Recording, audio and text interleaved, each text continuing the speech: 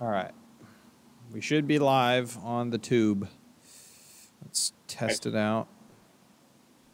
For all the other episodes uploaded today. No, I got it started, but I didn't get it done. I ended up having three different meetings that all but one went much longer than I expected, etc. It was kind of I thought messy. your editor was doing it, so. Well, she edits them, but then I get them up. And so it was on me to get them up once she had them edited. But that's actually one of the things I wanted to ask you about. Um, So there's kind of two things we can do. So one with the audio only, we are. Why can't I just find this? Um, with the audio only, she's cutting out pauses and things like that. And then the question is if on video we want to basically replicate that. Um, do we want to cut out pauses and just times when we're not speaking or smoking a cigar or whatever? Do you have any thoughts on that? Um, I feel like if it's on video, it might mess the flow of like the conversation up maybe a little bit.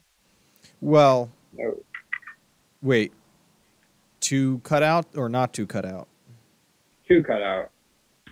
Well, no, you just cut out the pauses. So there is like whenever, like if we stop talking because we're both taking a puff or relighting our cigar or whatever, she cuts that out. So it's not 10, 15, 20 seconds of dead space. I guess that makes sense. I mean, I don't really have a huge preference. All right, I just sent you the link to the live. Okay. Sounds like it's working and coming through though. So, and there's not too much of a delay either. Yeah, it's like under 10 seconds, so that's nice. All Wow. You already have a subscriber. right. C'est moi. I know. It's like gonna drive me insane. I don't get it. It's pretty cloudy and messy over here today, so. And it's No. cold. The low is like 54 tonight. Oh. It's not cold, but it's cloudy. It's like really warm and 70. Nice. Yeah, we got our Too heat humid. wave. We got our heat wave, and that way it's like 75% humidity, I think, right now. So. Uh, Oh, I forgot my book. I gotta go get my book once this is lit. 26% too much humidity over here. So,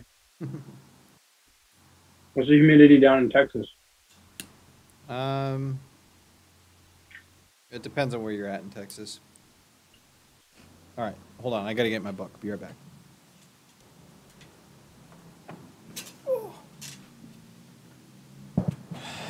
All right. Hopefully that still looks all right. Yeah, it looks fine. Cool. Got OBS up. I'm visual, and hopefully people can hear me. Let's see. Yeah, they can. There is some feedback. I don't know. Yeah, they can. I don't know what that feedback is. Um, hold on. Or what? I still sound better, so that's like one good thing. I wonder if I can turn down the gain even more.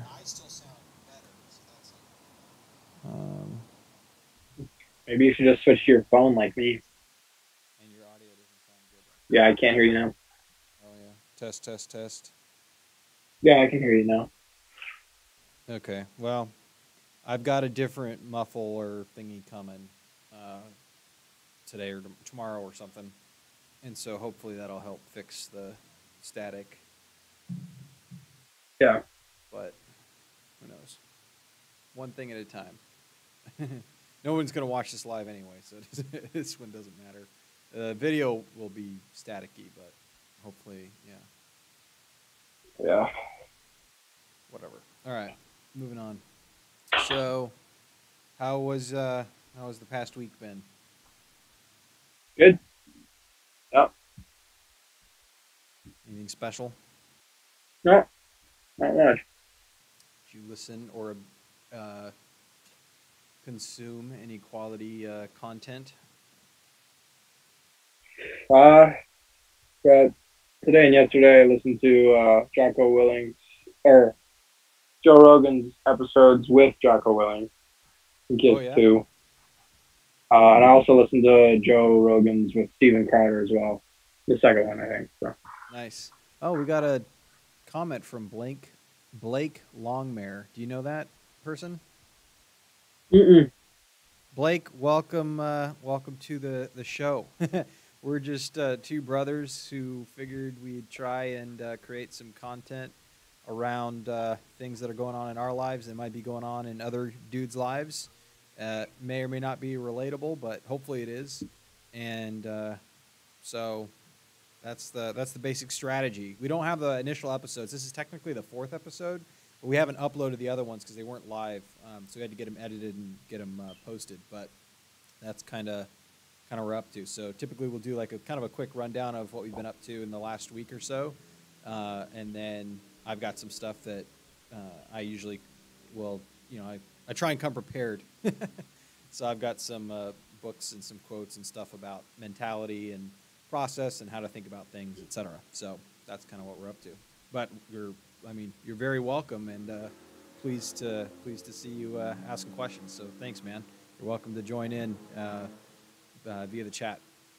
So, what did you think of those episodes? They were good. Yeah. I really like getting Jocko's perspective. It's been encouraging and insightful. So I appreciate the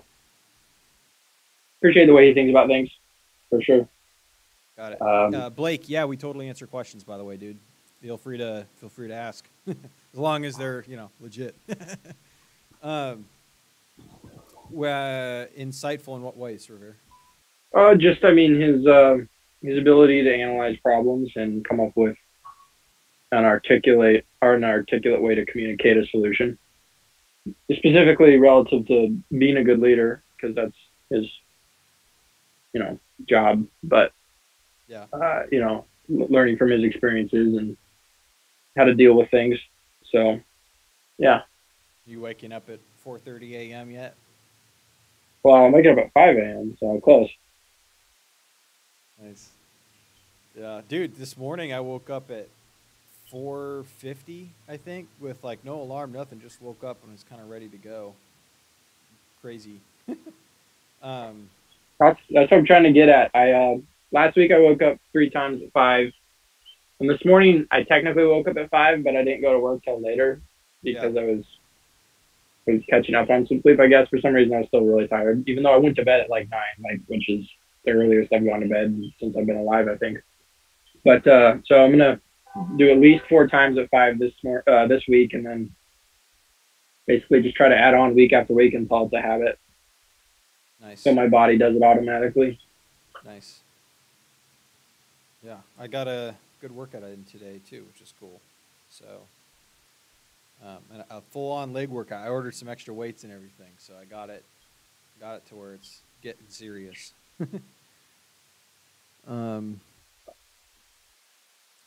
Let's see. Where's my notes?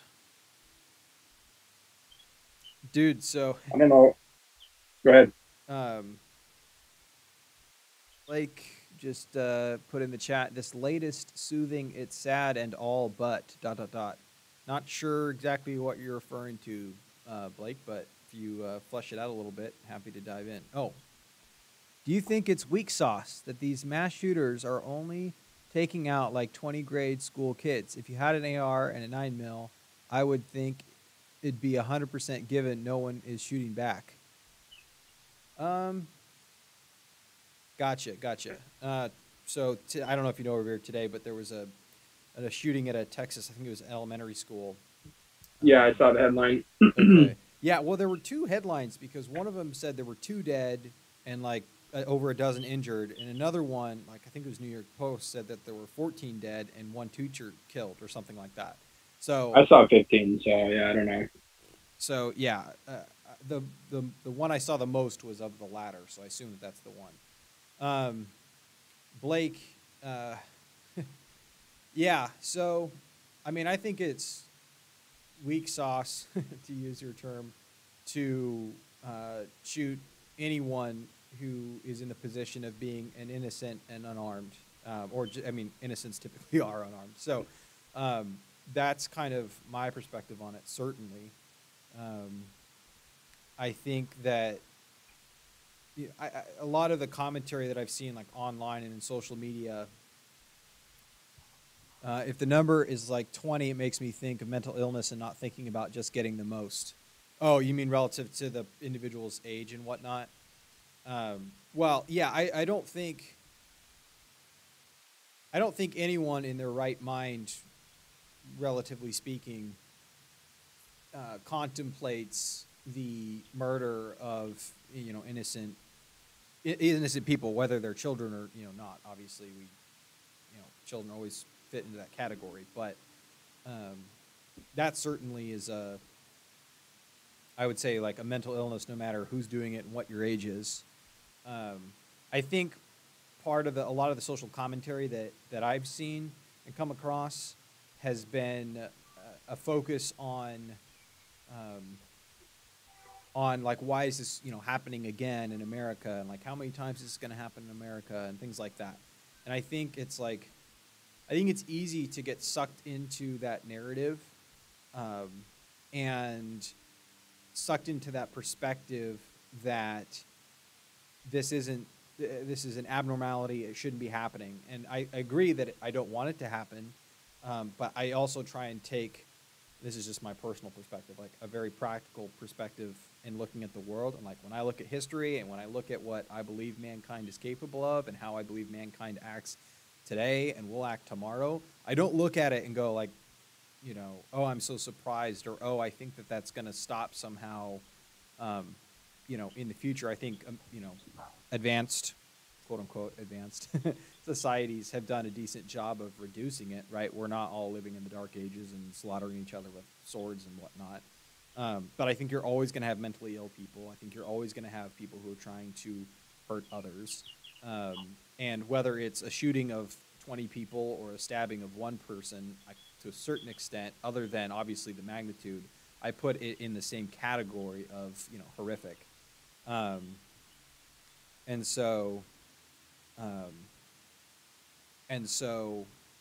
the other factor to that would be, and I see your latest comment, and the other factor to that too is, it's not as if we're taking an assessment of, the murder that's, I think there's I just read actually yesterday, I think, that there are 100 people killed in Mexico every day, right? And, who knows how many people are killed in various other, quote unquote, third world countries or things along those lines, right? It's like we have no clue how many people are getting murdered on a daily basis around the world. And so, and obviously I think we can't get caught up in like trying to solve those problems. I think it's important to, make sure that our local communities are taken care of first, and that's a primary care. So then relative to what you're saying or what you're asking about, what if one of these crazy people is well trained? Yeah, I mean, 100%. That's always a concern, and that's always a factor. I think the problem is that you can't really solve for that. Or at least I'm not aware of any specific ways that you can solve for that. And that's part of the problem of living in a world that's, filled with mankind. It's like I would suggest, or, I would suggest that there's always going to be people like that. Sometimes they might be well trained. Sometimes they, but most of the time they're not, thankfully. But that's always, that's always going to be a factor of life. And it's horrible, and we want to do our best to prevent it. But I don't think that you can do 100% to prevent it 100% of the time. On average, 166,279 deaths on Earth every day. Yeah. Yeah, it's definitely a factor in everyday life, for sure. Well, in everyday life relative to mankind. Obviously, it's not like I experience it every day or something along those lines. But I don't know. Revere, do you have any thoughts? Well, yeah, I mean, I think there's obviously, you can decrease the percentage over time, and there are certain solutions that work better than others. But I mean, at the end of the day, you're always going to have evil people, regardless of their mental state. that are going to do evil things and that are going to take innocent lives. And you look at most shootings like this, even though you can attribute some mental illness, if you will, they still have the cognitive capability of recognizing that their targets are weak and unable to defend themselves. So I think that's something that we should factor in when we are identifying, sort of what went in behind the motive of the killer. Because you look at most of the shootings, even the one last week that was in the headlines, they were in a place where guns were banned, where people were not able to defend themselves, et cetera. So, or in schools, et cetera. So that's another thing that factors into, when people do make these evil decisions to take innocent lives, that is at least can factor into how we address the solution to, decreasing the percentage overall that occurs in the U.S. Yeah. Yeah. No, those are good thoughts.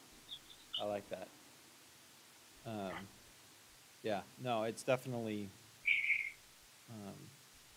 a horrific thing for people to go through, for sure.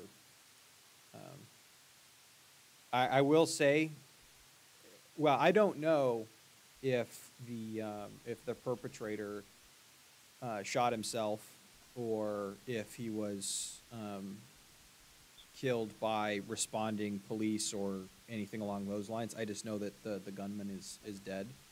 Um, that's certainly that was certainly for whatever reason, for better or for worse. I definitely and I don't know if enjoyed, but appreciated reading that news. You know, but it's still sad. So yeah.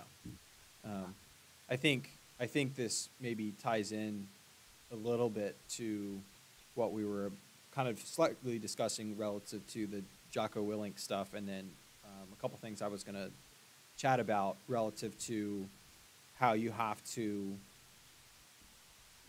throughout your life, you're going to run into things like this, and you're going to run into stories like this. You're going to run into sad and disappointing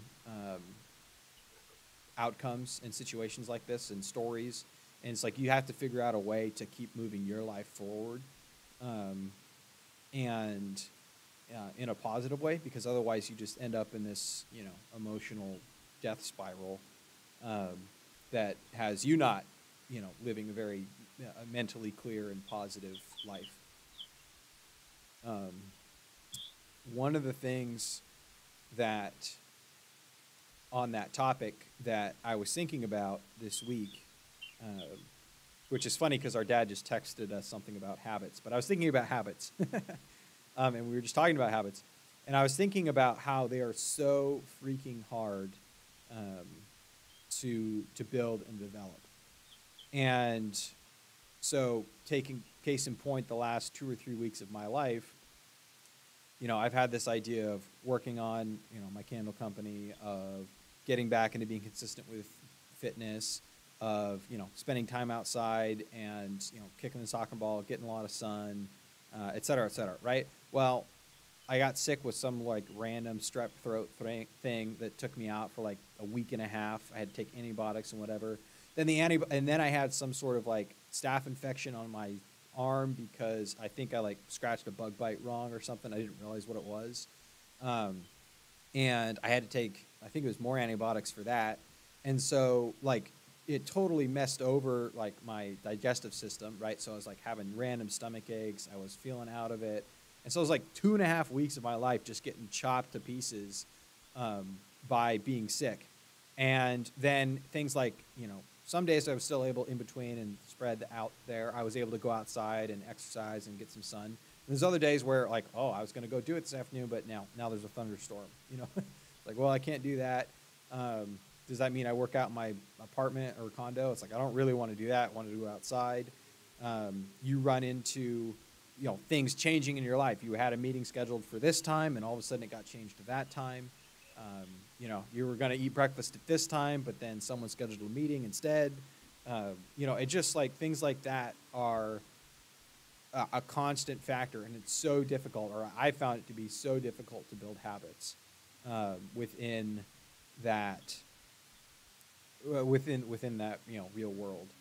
And part of the reason that I believe in waking up early and kind of getting after it is because usually, that gives you a few hours to actually execute on some habits that if you were waking up just before it's time to head to work and whatnot, that you don't have that time available to you. Now, maybe some people like want to operate better in the evening or whatever, and do what works. That's just for me what works. But I've found it to be easier to engage in my habits when I'm waking up in the morning and I have a few hours to execute on them before the randomness of the day starts to chop at you. And then I also will try and give myself general categories for each day of what I'm trying to do. So for instance, like Tuesday nights, or Monday nights is usually when we try and play Call of Duty together.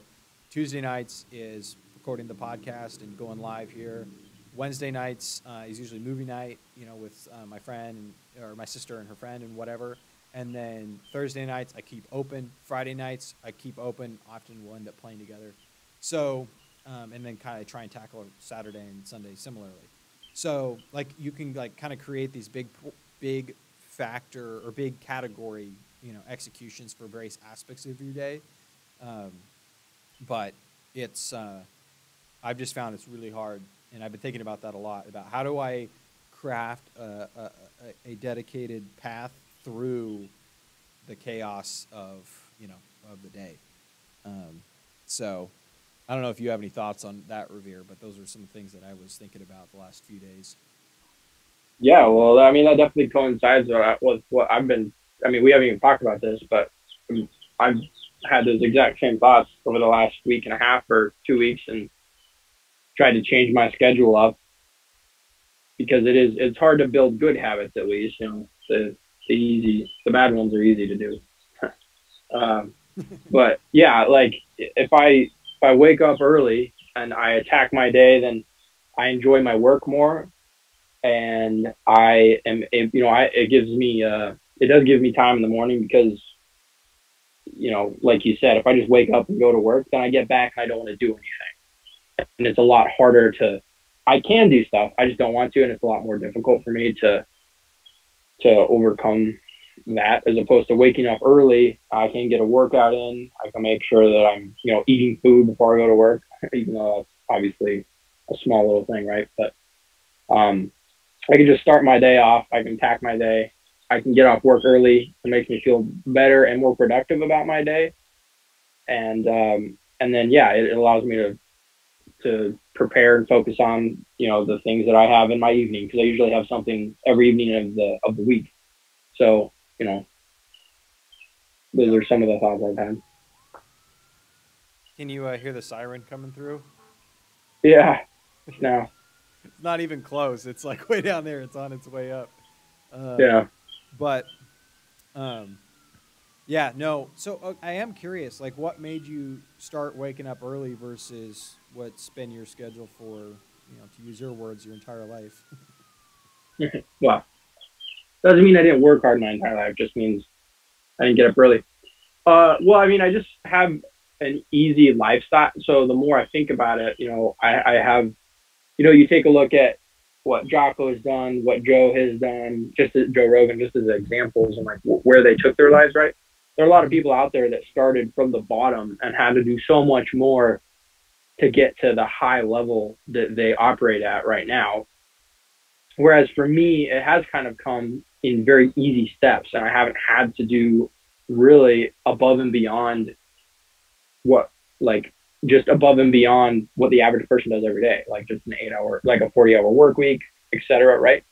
And so it's kind of come in easy steps for me, and my life is very easy. And so I don't want that to, when I look around at how hard other people are working for a lot less and what they're having to do each day, and they don't have nearly as much time as I do, to do the things that I want to enjoy and participate in. So I don't want to fall into the habits and mindset of an easy lifestyle. I want to do hard things, and I want to force myself to be productive and to work above the level that I have to. So I stay at work longer than I need to, pretty much every single day. And just as an example, right? So even though I don't have to do those things and it would be easier for me not to, I choose to because I don't want to stay at the bottom easy level, especially if I'm going to make my way up to the top, which I am going to. So, Mm. You're already at the tippity top, and you're not even halfway up. yes. um, okay, so this is the wrong book. So one of the books I'm reading right now is called The Drunkard's Walk: How Randomness Rules Our Lives, and it's very interesting. And on page, let's see here, yeah, 174. Page 174. Hopefully, I can read this upside down here. Let's see here. All right. I'm going to read a couple paragraphs. They're a little long, but just a heads up. We all use heuristics, and we all suffer from biases. But although optical illusions seldom have much relevance in our everyday world, cognitive biases play an important role in human decision-making. And so, in the late 20th century, a movement sprang up to study how randomness is perceived in the human mind. Researchers concluded that, quote, people have a very poor conception of randomness.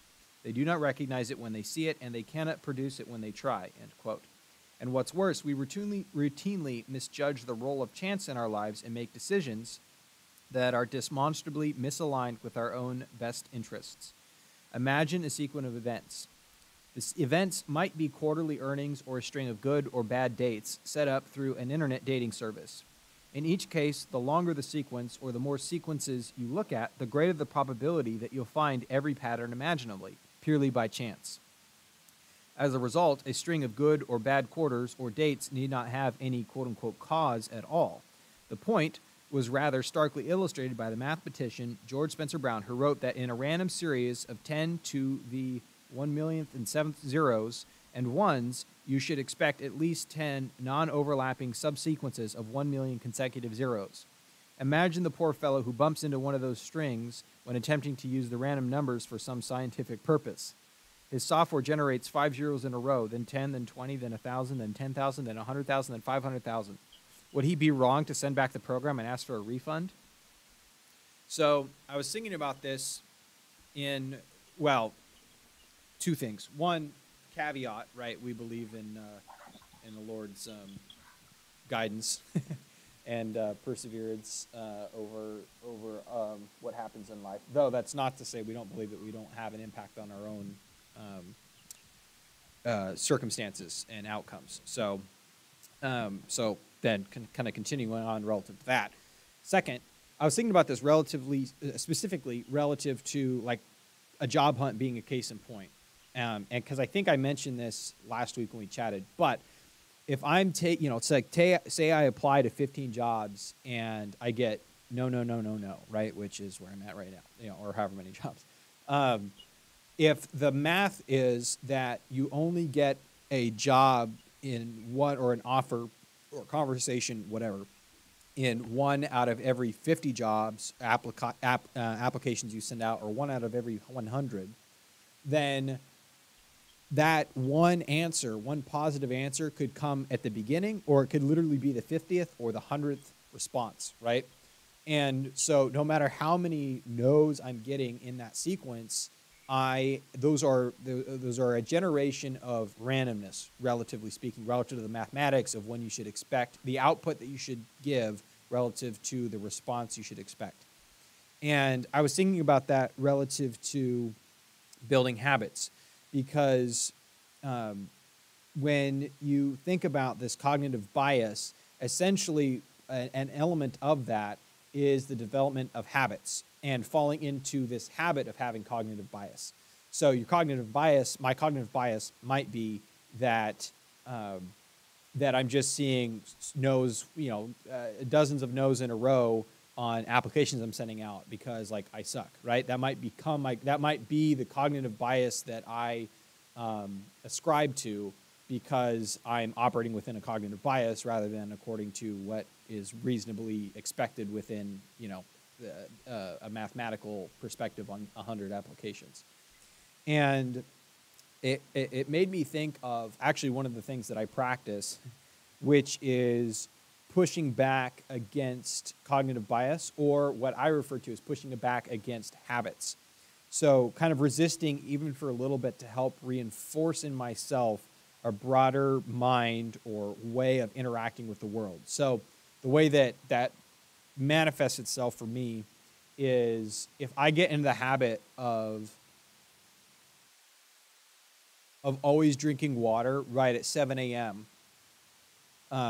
then what I'll sometimes do is make myself wait until 7:05 or 7:10, or I'll drink it a little bit early, because my cognitive bias, my habit that I'm leaning into, is like causing me to go into this like state of my brain not engaging with what I'm doing, or not being aware and active relative to what I'm doing. I will do that relative to if I'm making a smoothie, which I used to make a billion smoothies because that was like part of how I was doing calorie intake for when I was working out real hard. And I always made the smoothie the exact same way, but I was aware of the fact that I was doing it and why I was acting on each impulse. I wasn't just like, going through the habit of like, oh, this is just how I do it. My brain's off. It's like, no, that was a habit I wanted to reinforce. Other times when I'm thinking about a subject, I will ask myself, am I thinking about, is the thought that I just had or the train of thought that I just engaged in the result of a cognitive bias? Could it be? Yes or no? If it is, how do I think about the exact opposite? And so it's just kind of a mental framework and way of thinking about cognitive bias, and also as it relates to habits. I don't know if you have any thoughts on that, but it kind of stood out to me when I was reading the book. And then it kind of got me thinking about how it was connected to habits to a certain extent, and how I will force myself not to execute on a habit just to make myself uncomfortable with getting into too much of a groove, or basically falling asleep on the job because I'm just in a groove. Yeah, it's an interesting way to think about it. I don't know how that applies to good, healthy, like productive, fruitful habits that benefit you every day, though. I suppose is the negative that or like the purpose of forcing yourself not engage in those habits to sort of sharpen your ability to like recognize the value that lies in the habit each time you do it, or Yeah. So that's where it's more about it's there. I would maybe it's important to draw a distinction between a purposed habit and a habit born of a cognitive bias.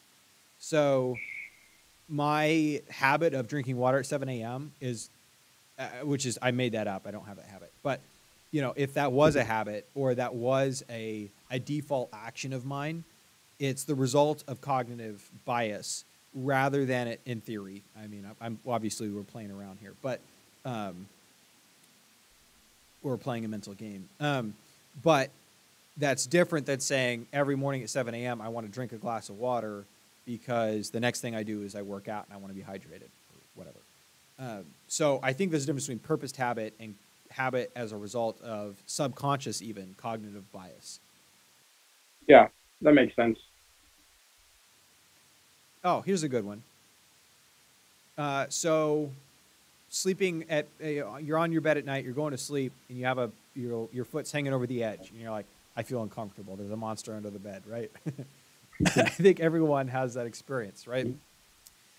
I would purposefully leave my foot out there to challenge that cognitive bias, even if it was only for an extra 20 seconds or 10 seconds or whatever, just to make myself uncomfortable, just so I wasn't falling like, oh, I'm scared, I'm going to slide my foot in. It's like, no, this is irrational.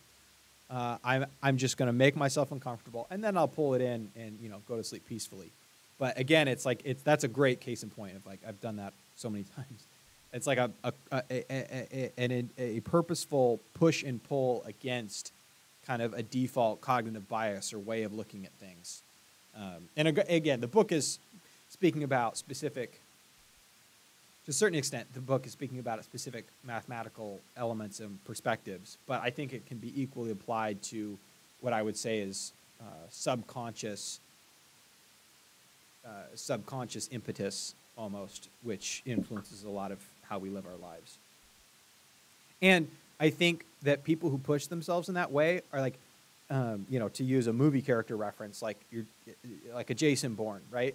It's like when he's one of my favorite scenes in the first movie, right, is when they're in the diner, and he's like, I know at this altitude I can run flat out for a half mile before my arms start shaking, and the guy over there was 250 pounds, knows how to handle himself. I can tell you the best place to look for a gun is in the cab of the gray truck outside, right? He's got this whole list of things, right?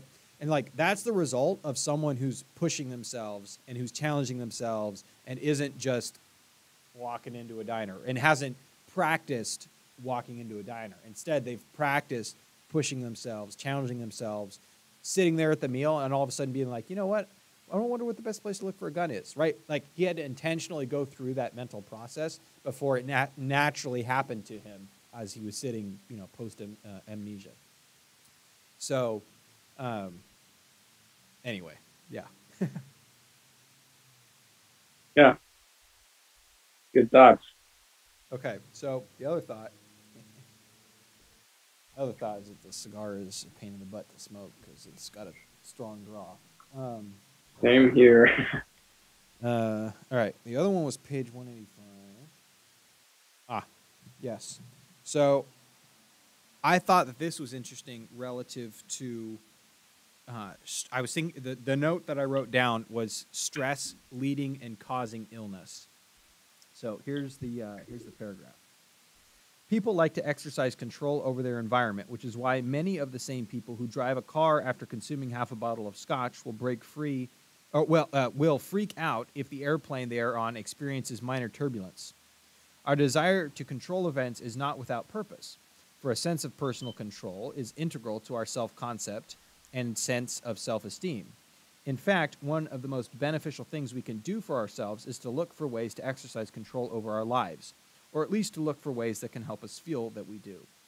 The psychologist Bruno Bettelheim observed, for instance, that survival in Nazi concentration camps, quote, depended on one's ability to preserve some areas of independent action, to keep control of some important aspects of one's life, despite an environment that seemed overwhelming, end quote.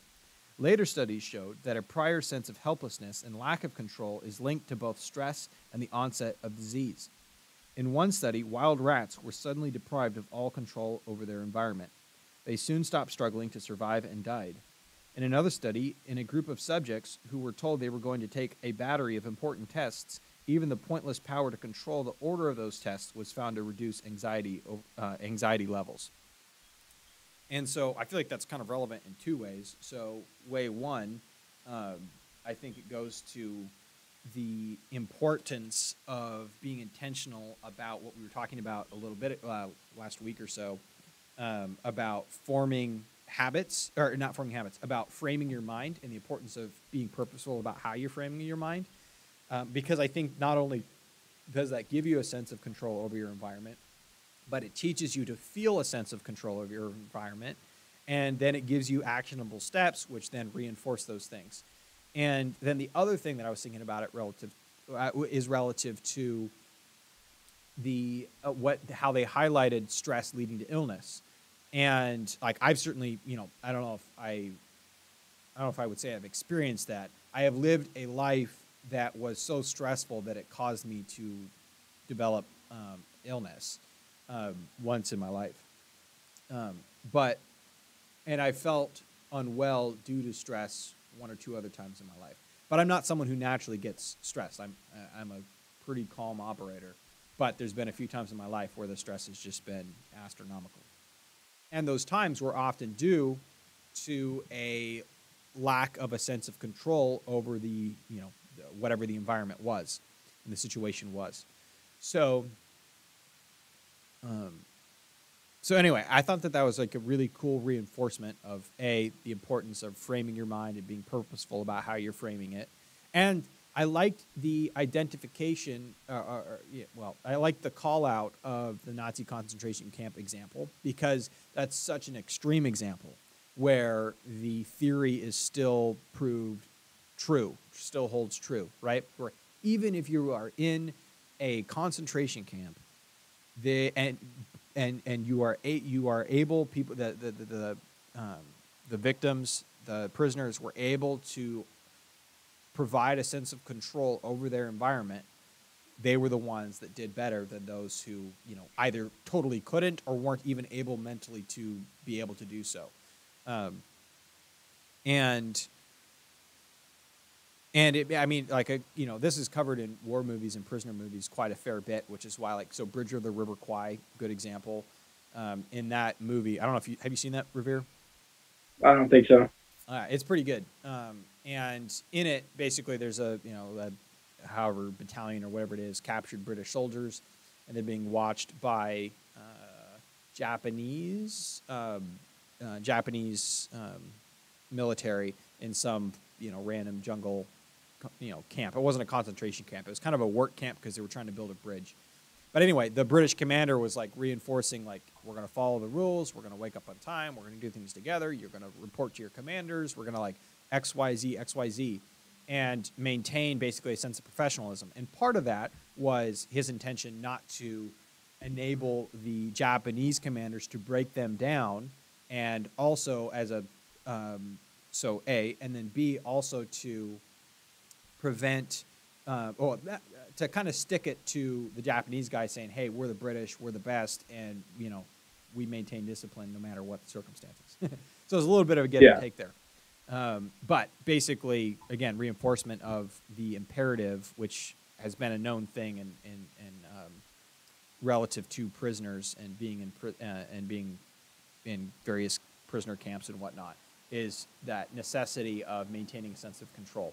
And so applying that to our own lives, I think that the tendency, and here's where it gets tough, aside from, thankfully not being in a concentration camp, where it gets tough is there is an assumption, and I would say almost a vocalized expression of a sense of it has a snowballing effect. And, right, hey, if you're waking up on time, then that means you're working out. And if you're working out, then that means you're feeling good and you're having a better day. And if you're having a better day, then that means you're sleeping better at night and blah, blah, blah. And it's that doesn't actually really pan out that well, or that way. In my experience, which, I used to be, I've been very disciplined in my life.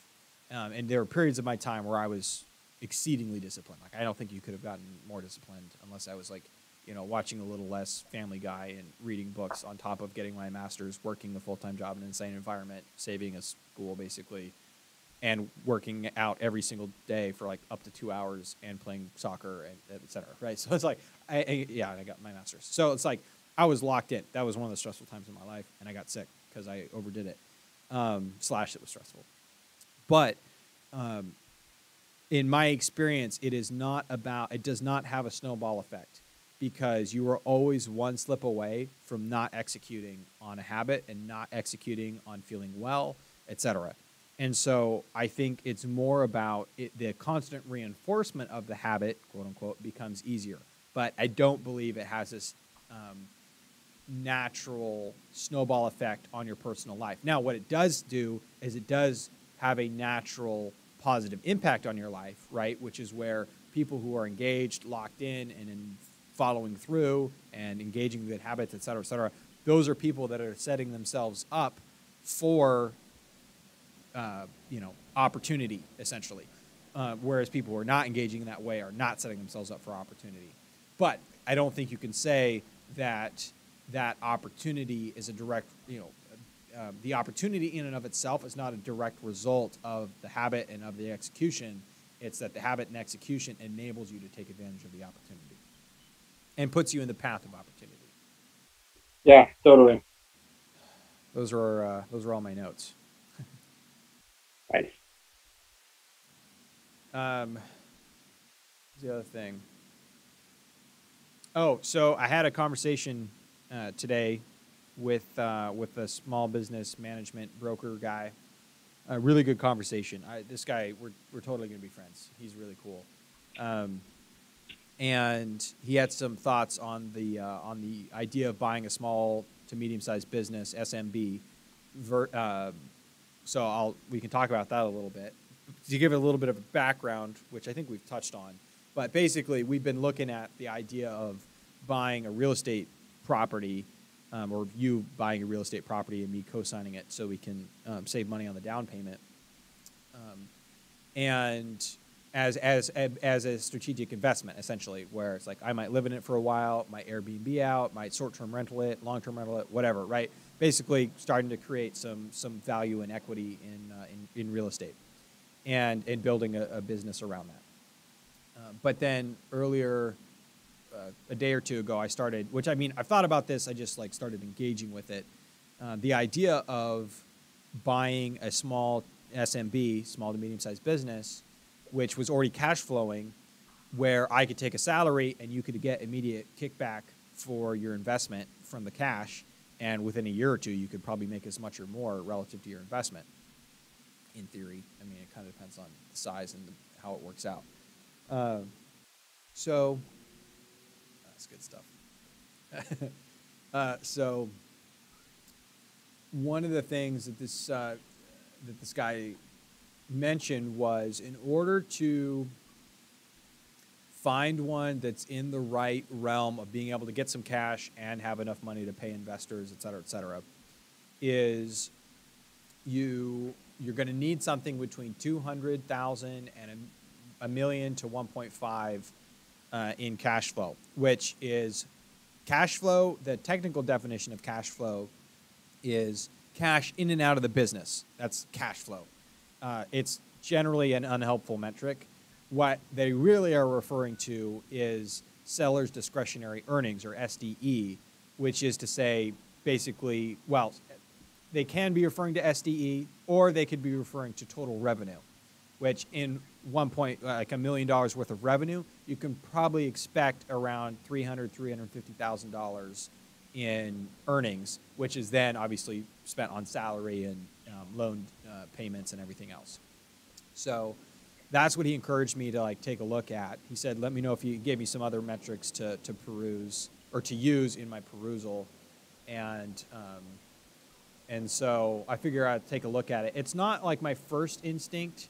My first instinct is still to like find a full-time job and just move and be able to work remotely or whatever. Just because I think it's a little bit simpler and slightly less scary. Oh yeah, definitely. But I'm keeping the option open, and I'm trying to develop relationships with people in that realm who actually might know people who need someone like me to come in and operate for them. So that's kind of the latest on it. I actually recorded a podcast earlier today. It'll probably be delayed until July 1st release, but very cool podcast with basically an SMB expert on legal stuff. So like an attorney that like is aware of SMB stuff, and they basically they offered, said they've got a decent account, and they said, hey, like, you know, write something up and send it over to it, and I'll tweet it out, because like there's tons of people looking for people like you. So it's just about trying to figure out how to find it. So I was like, well, yes, I agree. That's what it's about. So I was very gracious of them, and I still got to get it typed up. I was following up on some other stuff the rest of the day, but actually it'll be a really cool podcast. And then I'm going to record one with this business broker maybe next week or the week after, and that'll also be a really good one. Nice. That's super cool. One of the first businesses he mentioned was a Chinese takeout that's doing like $2 million a year. Nice. Yeah, he's like, basically, you could even hire an operator, and you're just there for like the big picture stuff. I was like, yeah, I just don't know about a restaurant. Yeah, I'm with you on that one. I don't. It's like there's a lot of cash in it. That's a little finicky, but there's a lot of cash in it. But in order to grow, like you have to expand, right? So like we have to go find a whole new location. You're getting involved in real estate, permits. I'm sure the liability is, way higher, obviously, because you're serving food. I was like, there's just like so many factors there that aren't appealing to me. I was like, eh. I mean, he mentioned some other ones. He was just using that as an example in our conversation, but. Yeah. But anyway. See. Did you? We'll move on to chill stuff. Did you watch Natalie's reaction to John Wick yet? Yeah, I did. It was pretty good. Yeah. I thought it did it justice.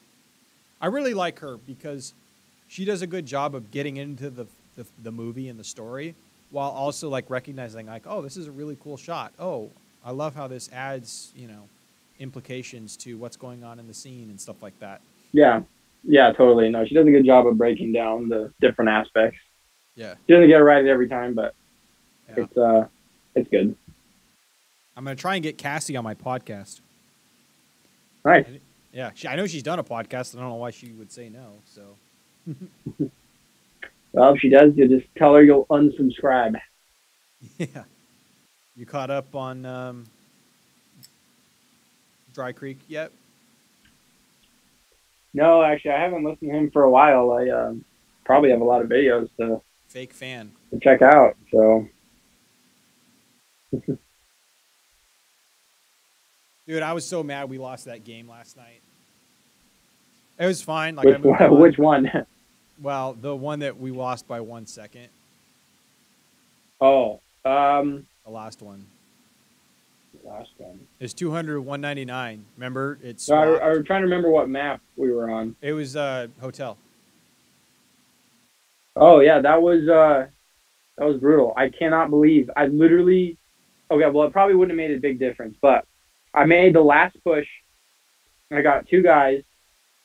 I laid down on the point, and then it stopped at 199. I was like, oh, it's probably just being contested. I better stay where I'm at so that I don't give up my hiding place so that I can stay on time when we get them off of it again. And then I realized it had moved, and by then it was too late for me to rotate, which if I had rotated, I probably would have got shot anyway. But yeah, that was rough. We would have had at least a second chance if I had seen. Well, we this both guy. dropped like 70. We dropped 76 each. We were fine, but our teammates were just horrific. We probably would have won or at least had a second chance. But I came down the alley, or I came down the walkway, and there was a guy sitting on our side in the corner. And so I thought it was like a dead body because like nobody hides up front. They go hide in the back on that point. And so I didn't notice it. And so I hiccuped in my movement. And of course he was like basically watching that way. And so he had the jump on me. I still almost got him, but it wasn't enough. And if I had gotten him, I would have been have the 2 seconds to go get to the point, but and at least contest it because there was a second guy that pushed up to it. But I probably could have killed him because I was up close with my gun. But yeah, dude, sad, very sad. That's the name of the game, I guess, when you're playing with randoms. Oh yeah, and shout out to the PILA team. You guys suck butt. Figure out how to do something other than use shotguns. At the end, that guy was like, I'm a beast. I got 9 headshots with a shotgun, which I was like, well, I mean, all you have to do is point and pull the trigger. Because they're idiots. Case in point. Normally I mute them, but I didn't that time, and they were talking a bunch of trash. Stupid. Yeah, if they start talking like dumb trash, I'm like, yeah, you're muted. I'm not letting you in my head. You can yap all you want. I'm not dealing with this. I'm gonna focus on like how I'm gonna win the next match. Yeah. But yeah. Well, any other thoughts, or should we wrap up the pod here? It's a little bit shorter than normal, but that's okay. Yeah. No, I don't think I've got anything major. So, no. All right. Well, for those of you who are watching, well, first of all, shout out to Blake for jumping in a random stream with no viewers and asking some questions. That was cool. Very exciting. So thanks to Blake. You said no one was going to watch this live, and he proved you wrong. He literally made me a liar. But that was super cool. And if you're listening to this post production, then we love that. And please, if you want to see more, interested in more, or like want to make sure you don't miss the next live stream and want to ask some questions and call us out for something, then feel free to hit the like button, subscribe, turn notifications on, and all that jazz. Because we'd love to make this as interactive as possible. So Absolutely. we'll keep grinding away. Have a great rest of your week, folks.